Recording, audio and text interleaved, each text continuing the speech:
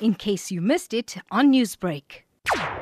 On Monday afternoon at 3 on Malcasto Place in Newlands West, the body of a 79-year-old woman was found lying in her garage with assault wounds to the head, and the victim was staying alone in her house, and the charges of robbery and murder were opened for investigation at Newlands Police Station. Is the motive for the killing known? The motive for the killing is still unknown at this stage, and we are still searching for the suspects involved.